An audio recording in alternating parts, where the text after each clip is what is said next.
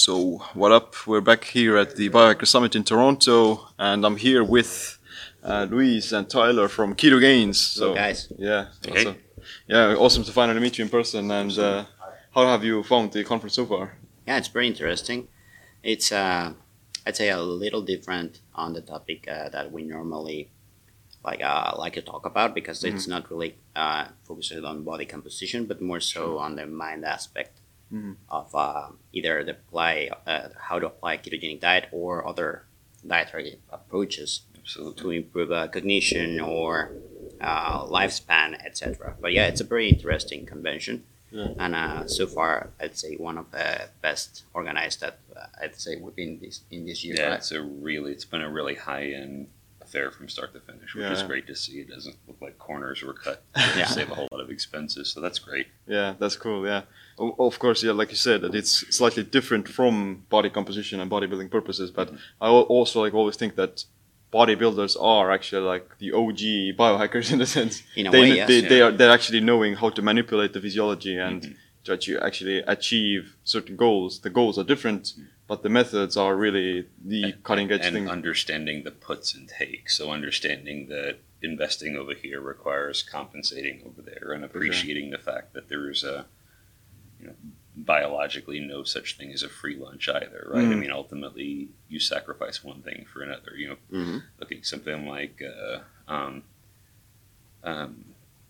like a racetam compound or something. It's great for nootropic benefits, but it also depletes acetylcholine. So now you've got to be even more intentional with respect to the diet. So I mean, there's always these kind of games, but to your point, bodybuilders and powerlifters have been playing these games for years, just not so much for the mental effects, but to squeeze another centimeter out of a biceps. Or, In a way, a lot of the supplements that bodybuilders use are really not to gain muscle, like pre-workouts and so, are mostly for reduce perceived fatigue. yeah, Right. So that you can get fade. 1 or 2 extra reps. It's not really muscle related, it's more so mental related. For sure. So in a way, they are very much, like you said, the original biohackers, Yeah, that's without true. knowing that, of course. Yeah, for sure. Yeah, exactly. But I think we can safe say that the myth of that you can't build muscle in keto has been debunked for sure. Like you guys have seen great results in the Keto Gains community, and but I would like to say like it's still a method, but it's a method of many. So why did you choose to do the Keto Gains method, or why did you choose to do the keto diet to build muscle and to composition your body? Well, in the broad sense of things, I'd say in my case, because of the simplicity and because it helped me control calories even without counting. To put it in another way, you have a little bit more leeway, Right. and you don't want to be that much exact. A lot of people can do what we call lazy keto and get great results, or you can optimize and count everything and get even better results. I'm not saying that keto is the best diet to build muscle, but for certain situations, for certain types of personalities, it can be the best version for them. So Like in my beautiful case, point. yeah, in my case, for example, I was first overweight, then I went through a period of anorexia because I was afraid of regaining, and I also saw it very easy to not eat. I did basically not intermittent fasting, but I'd say stupid fasting Right. because I lost weight, but the wrong type of weight. And with keto, what helped me is basically eat for my macros, not be overly hungry, and not hungry in the way that they said it today. Ben Grenfield said it, and I agree very much with him. If you want to lose weight, there comes a time where you will have to experience hunger. It's a given. And just come to peace with Exactly, it. that's rather than it's just part fighting of the against it, process. sure. But there's a big difference between having physical hunger and having cravings, uncontrolled cravings like sometimes we experience, especially when we are on a high carb diet of overly processed foods, which are these I'd say more like an urge or a compulsion to overeat Right. that I've seen with a lot of females or bodybuilders. That especially if you do cyclical style dieting where you have the cheat meal, I see a lot of people happen to me just waiting for the cheat meal. Right. Like you are looking forward to it as if it was the most important thing, and really no. The most important thing is being, consistent with the training and with your macros. Mm-hmm. And in a way, keto helped me liberate me from that. Right. So on the one hand, like from my perspective, I think most folks know my story, and I was gonna die if I didn't do something. So it was just one of those things where it seemed reasonable. The science seemed to support the idea, and with a background in research science and biochemistry, you look at it and you go, a lot of this you have to have a lot of carbohydrate to live is nonsense, and it's clear nonsense. So why don't we see what happens? And so I kind of kept approaching it as like a science experiment, because I basically had stared over the ledge of the abyss of death for way too long. Can you briefly give a background? So I was 505 pounds, so I'm terrible at doing that. It's like 220, 250 kilo. I don't know. Wow, yeah. Oh, well over 200 kilo. When I started this, full-blown type 2 diabetes, absolute sheer misery for life. I mean, would get winded tying my shoes.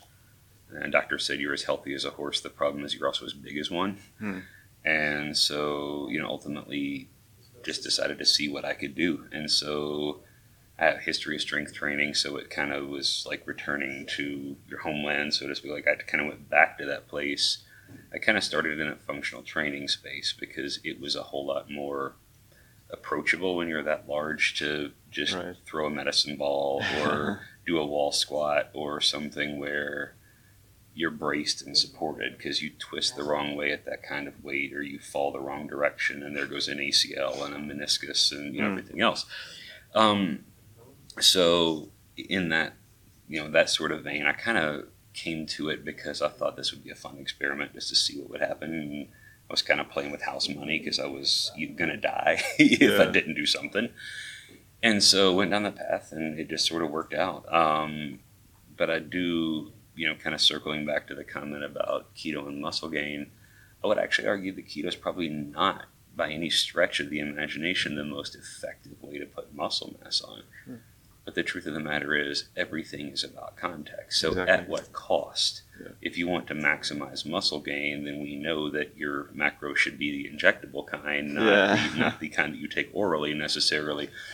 We should look at all elements of that conversation and pursue excellence, but excellence comes at a cost. People that are exceptionally well gifted in specific athletic endeavors, for example, some of the best sprinters and basketball players in the world have some of the poorest ankle and hamstring flexibility on the planet. Why? Because it's what makes them super bouncy when they go up and they jump or when they explode out of a block. Everything has a consequence, some positive, some negative. Every decision, every choice, every genetic panel or profile, whatever, like it all does. And I think you can absolutely build sufficient and even impressive muscle in keto. You just have to accept that maybe it's not optimal, but you're optimizing or prioritizing to some degree more other elements of your life, like long-term health and that sort of thing. And, that's to some degree debatable, but to Luis's point, different personality types will kind of gravitate to different places. And a lot of the folks that we deal with, they're comfortable in this dietary approach. They're comfortable in understanding that they have a difficulty in limiting when they start eating very sugar-heavy foods. They can't have a slice of pizza. They can't have a cookie. They can't have a one thing. It becomes the entire container. It becomes the entire box of pizza. It becomes the 3-foot party sub sandwich. It becomes all theirs, because there is this weird compulsion around sugar for that person. So when you look at stuff like Stefan Guyenet's work, they probably have a higher dopamine response relative to somebody else. It's not their fault, but it is their responsibility, right? They still have to manage that. And a ketogenic diet coupled with resistance training is a really good strategy for those folks to do that and to build enough lean mass that they can reintroduce some level of insulin sensitivity back into their lives and that sort of thing. So, another, I'd say, important factor is that it may not give you maximal gains, but it gives you enough gains. Right, exactly. And those gains are mostly lean. I know that some people in the fitness community say that it's better to just bulk. I know quite a few trainers on the evidence-based crowd that think very much the same, that it's best to just do lean gains. Mm-hmm. And by lean gains, I don't Gradually. mean, the intermittent fasting protocol. Right. But what I mean is more so have more slow or gradual gains, which are allow your body and your persona to adapt to the increased calories, versus just going all the way and eating 1,000 Yeah. extra calories a day. In the end, probably you're going to gain more muscle, but also at the expense of gaining a lot more body fat, and then you're going to have to cut. Exactly. And that is for a lot of people, especially those that come from being overweight, it's something that doesn't play right in their heads, right? Mhm. For example, for me, that's something that I didn't like. Get fat, then cut. No, like if I myself going to get a little bit fat, it's going to be up to 30-40% body fat, and then I cut a little bit Mhm. up to 10 or 12 or so, and then those are like a small cut and bulk cycles where you can maintain like a good physique all year round. Exactly. And then the increase in calories, the lean bulking method would be between 100 up to 200 calories a day. So it's just basically a pre-workout, like a pre-workout shake, not really going overboard and eating like a pig for a lot of days. And Right. again, people confuse total weight with being more muscular, and it doesn't happen like that. Yeah. I would also add one comment to that too, which is to say lots of people operate under this illusion that they're going to be, the next David Beckham or the next, the next Usain Bolt or the next Ronnie Coleman or the next. The truth of the matter is, very, very, very few people have the genetic capacity to be those individuals, For sure. let alone the desire and the drive and the opportunities to develop that fully in their lifespan or It's their not life cycle. all about willpower. Exactly. So I think that the reality is people will talk about how it's, what's optimal or what's maximal or whatever. And I think that in the construct of something like a biohacking event, that's an interesting conversation to have. But again, there's puts and takes. And so it's not fair to take somebody who maybe, has an unhealthy relationship with food or unhealthy support system around them in terms of dysfunctional sort of enabling or codependent relationships around them, and say, hey, we're going to do this thing where we allow you to eat like whole sheet cakes every day until, to Luis's point, you get to 30, 40 pounds. That's the maximal way to get muscle on you. And then we're going to put you in a cut, and we're going to put you at 30 grams of fat a day and ratchet your protein through the roof. Because truthfully, the psychological elements of that are super, super challenging. And for people who don't have the right genomic sort of expressions and the right, the right genetic profiles in general, all you're really doing is inviting in that person neurotic, dysfunctional eating Mhm. and delusions of grandeur about what they're actually going to do for themselves. Yeah. And that's a hard conversation to have with somebody who wants to be a stage athlete when you look at them and say, hey, you don't have the genetics, and even if we load you full of every anabolic and every fat-burning compound known to mankind, you don't have the frame, you don't have the muscle attachments, you don't have the lever angles. You will not look like Ronnie because you are not built like Ronnie. Even when Ronnie was very lean, you don't look like him. You're not 6'4". You're probably not going to be a sprinter. You're not very, very thick and with a huge aerobic base. You're probably not going to be a world-class soccer player. You're not going to be a football running back. You're not going to. Those things are outside of your reach. Please make peace with that and then come back to the table with a reasonable discussion about what you want to do with diet and exercise and training. Do you want to push the max and sacrifice long-term health? I mean, are you cool with dying at 62 of heart attack and diabetes, complications of diabetes, whatever? Like, if you're okay with that, Sure. we'll talk. But it's unfair for any coach on the planet to allow somebody, it's unethical, Right. to allow them to operate under the delusions that if they keep throwing money at the coach and they keep, that the coach is going to get them to some level that their physique and their potential just simply will not permit them to get to. Yeah. It's always like a good point is that the context is so specific and the context of the individual as well, like what are the goals and so on. Very much so. And especially if you go a layer deeper, then the context within the ketogenic diet itself is also quite relevant. Like there's, different ways of doing keto, and the therapeutic way of doing keto isn't necessarily optimal for body composition Exactly. and so on. But you're playing with the lesser of two evils, right? Yeah, less variation. Let me consider, do I do I want to have a child whose growth is slightly stunted as compared to his or her peers because of deficiencies of amino acid or protein intake? Something that we can address with GH injections and that sort of stuff down the road? Or do I want my child to suffer, from chronic, inflammation, brainstem injury, etc.? It's like there's a really simple, pretty bold line where that answer is easy. It's let's eat that keto and we'll figure out how to deal with the fact that my kid's 5'5".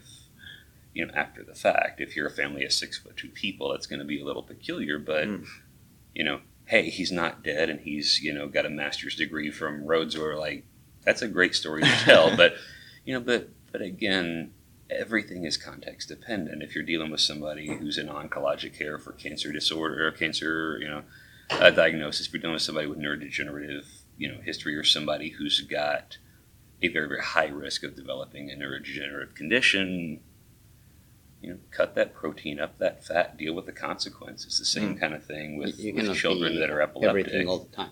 But yeah, again, those people have been dealt the, excuse the expression, but a shit hand by genetics or by consequences or life or whatever.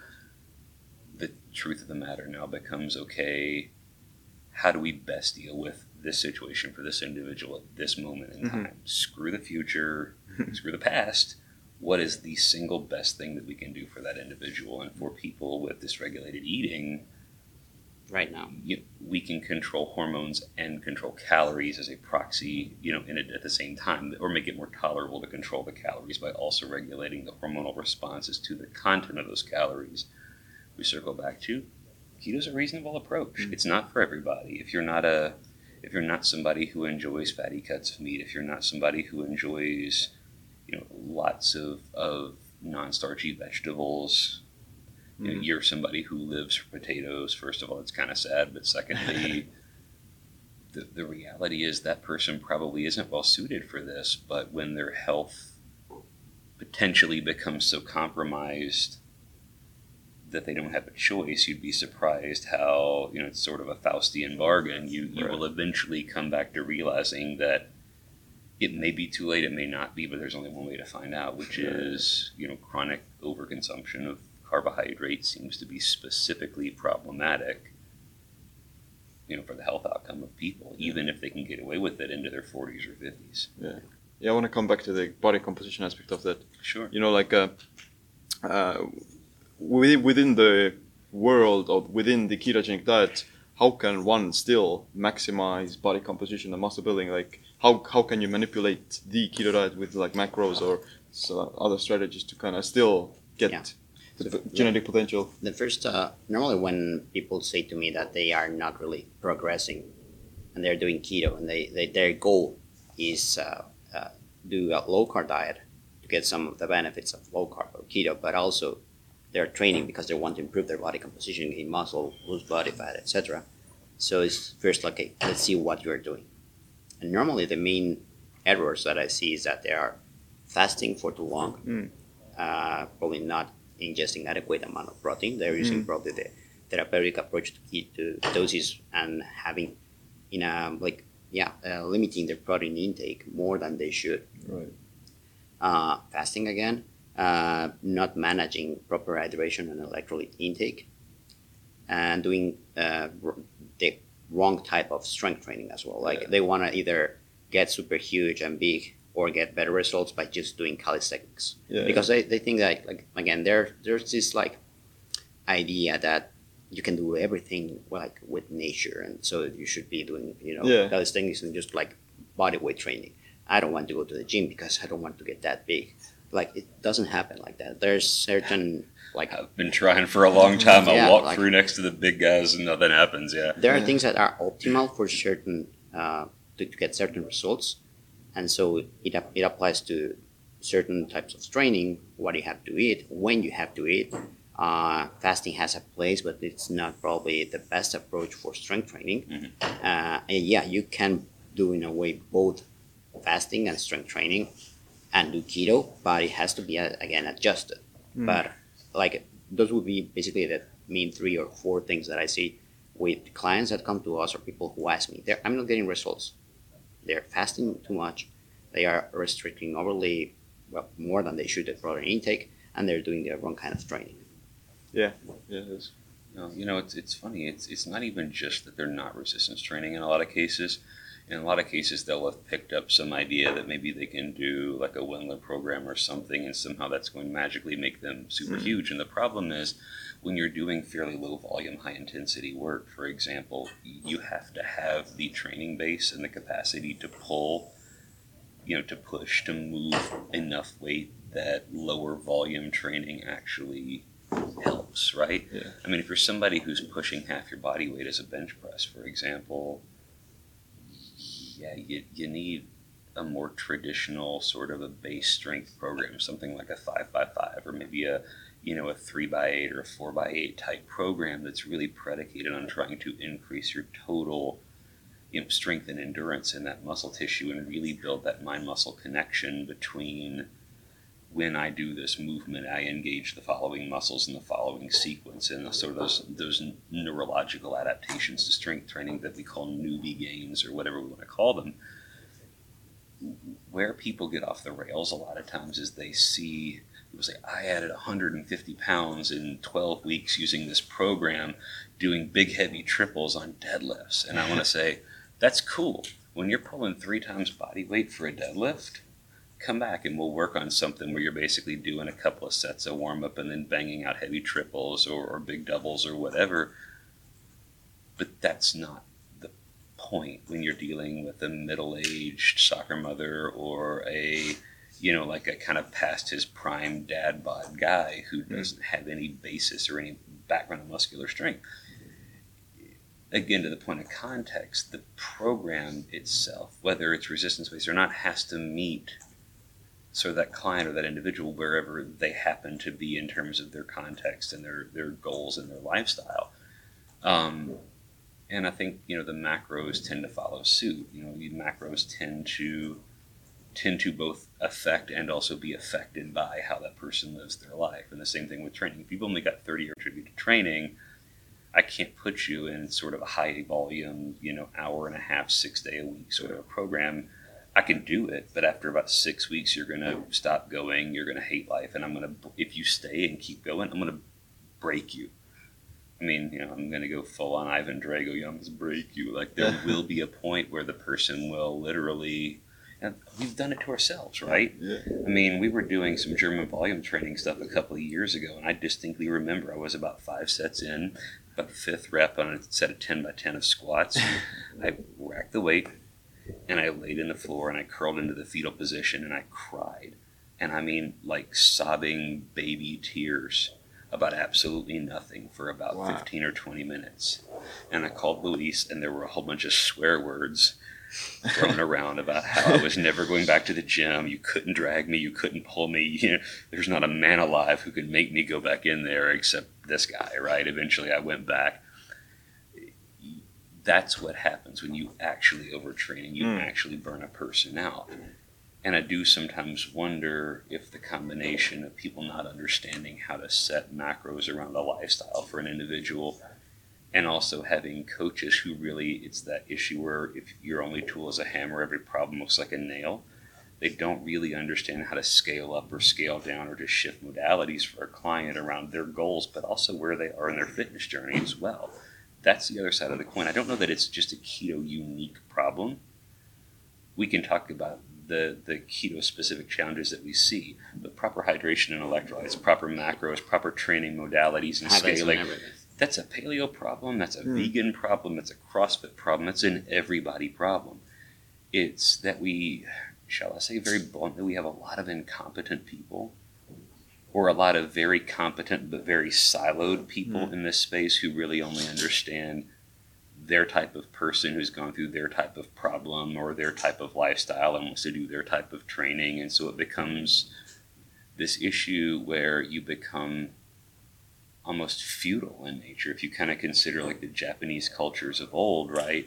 I serve this, I serve under this shogun, or, I work in this prefecture or whatever. And you stop seeing the forest for all the damn trees, right? You just can't really appreciate the landscape of hey, the lady who's having low back pain because she has no abdominal strength and carries herself slumped over all the time, you don't need to put her in an 11 millimeter belt with a big old lever and have her doing 1.5 time body weight squats. Let's just start with functional movement, figure out where she's broken and see if we can fix her first.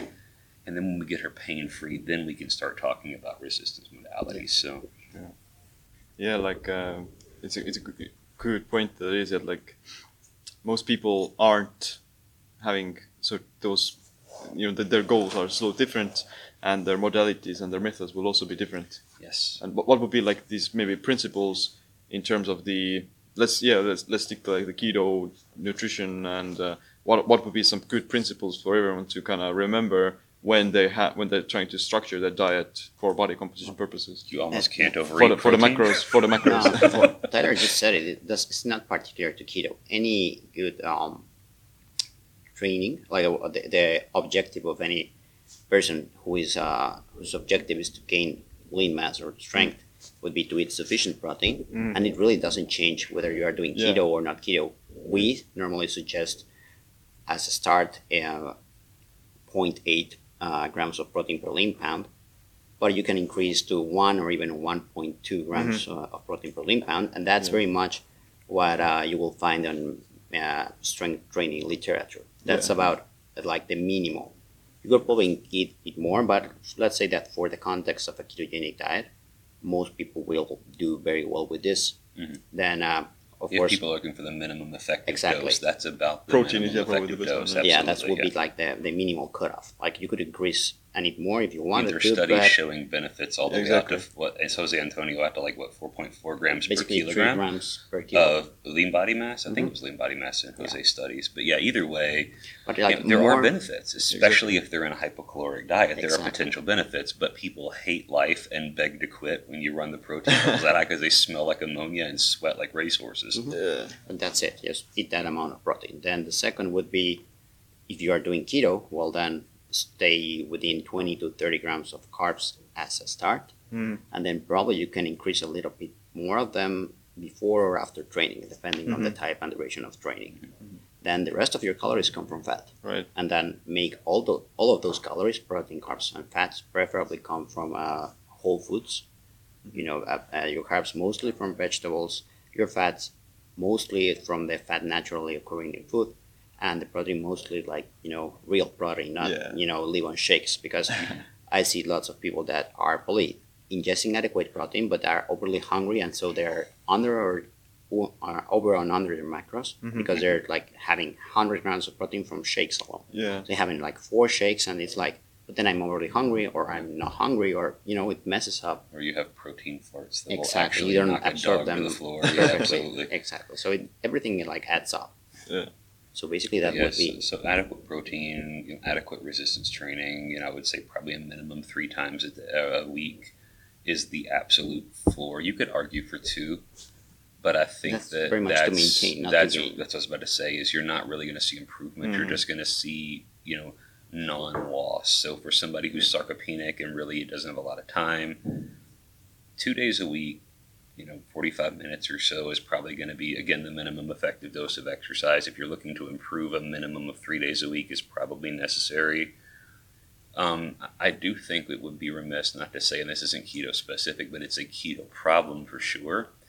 People come to keto because they're broken. There's kind of this selection bias that happens because they're not, for the most part, looking at keto because they're totally healthy and life is awesome. They're looking at keto because something is broken in their life and they're trying to consider alternatives in other directions. And I would say this, a lot of people's problems, I've joked before, and I catch crap especially from ladies when I say this, but I do genuinely think that a lot of what we diagnose as things like adrenal fatigue is realistically just the inability to say no. And so you fail to create margin in your life, and then you wonder why everything feels so much more difficult, because you haven't slept more than 2 hours in the last 8 years. And you've got cookies to bake for your daughter's school event, and you've got to get your son to soccer practice in the afternoon. You've got to work 8 hours in between. Your husband is basically a man-child who can't cook for himself and doesn't know how to wash dishes, doesn't know how to do his laundry, so you've got to come home and take care of that. the church pastor contacted you and asked if you could fill in for the next 6 months to teach the Sunday school classes and also show up to play the piano because he found out you were musical, and you can't say no to that. And I mean, I can feel my own anxiety working up as I paint this absurd picture of this sort of mother as an entrepreneur who also works an 8-hour-a-day, 5 or 6 day a week sort of a job. Well, no shit, she's burned out. No wonder she's overweight. You say, so why are you so overweight? It's due to shame. Shame. Explain me that. Yeah, it's such a shame to let these cookies go bad. It's such a shame to let this pizza go bad. So yeah, it's crazy. And so it creates a sort of guilt and shame spiral where you self-judge as yourself as inadequate, and so there's this whole cascade of stuff. Go to bed. Say no when you really mean no. Say so that you can say yes when you really mean yes. Because the real shame happens when you say yes to something that you really wanted to say yes to, but because of your inability to say no, whether it be to your own choices in food or to go to the gym or whatever, or no to external people coming to you and asking for a piece of your time or more stuff, more whatever, you wind up in a place where the thing you really wanted to do, you now have to sacrifice on the altar of I can't say no. Mm-hmm. And now all of a sudden there's this shame and self-judgment. Where do you go when you're under shame? It's a shame to let those cookies go to waste. Literally you bury your head underneath the TCBY or whatever and pull the soft serve handle and let it flow. Like, it's food and television is a numbing mechanism for being unhappy with the choices that you're making. But it seems endemic in keto, and especially in women who are looking to do keto. The hormonal dysregulations are largely lifestyle as much as they are diet and exercise mediated. We can address some of the diet and exercise stuff for sure. But one of the things we do with our clients, it's probably a little different, is we genuinely address helping them to look at dysfunction in their lives in all facets and helping them to kind of fix those areas of their lives so that they can actually say yes to putting themselves first once in a while, or telling the kid to go to bed hungry if he doesn't like what's for dinner, right? Yeah, that's true. Yeah, so super awesome to see that it can kind of help people to make better decisions, and not suffer, emotionally, not suffer physically, not suffer mentally over having to sacrifice something. Because once you kind of go keto, then you do get used to it a lot, and you actually, once you adapt and once you go through the process, then you actually yearn towards being this very strict low carb keto person, not like strict in a myopic sense, but strict in a more liberating sense that actually gives you more freedom. There is in some way. Yeah. And there is freedom actually in the discipline of having a regimented process. We talk about becoming robotic often in terms of eating. We don't mean you don't enjoy the food. What we mean is food gives up its emotional hold on you. Yeah, like you are not. So now I am free to enjoy this food, but I realize that it's the companionship of sitting at the table with friends and family that I actually enjoy much more than the steak. The steak is tasty, but I'm going to be hungry again in 8 hours. But the relationship I build sitting at the table and asking my child, how was your day? Talking to my wife, really engaging with friends about what's going on in their world.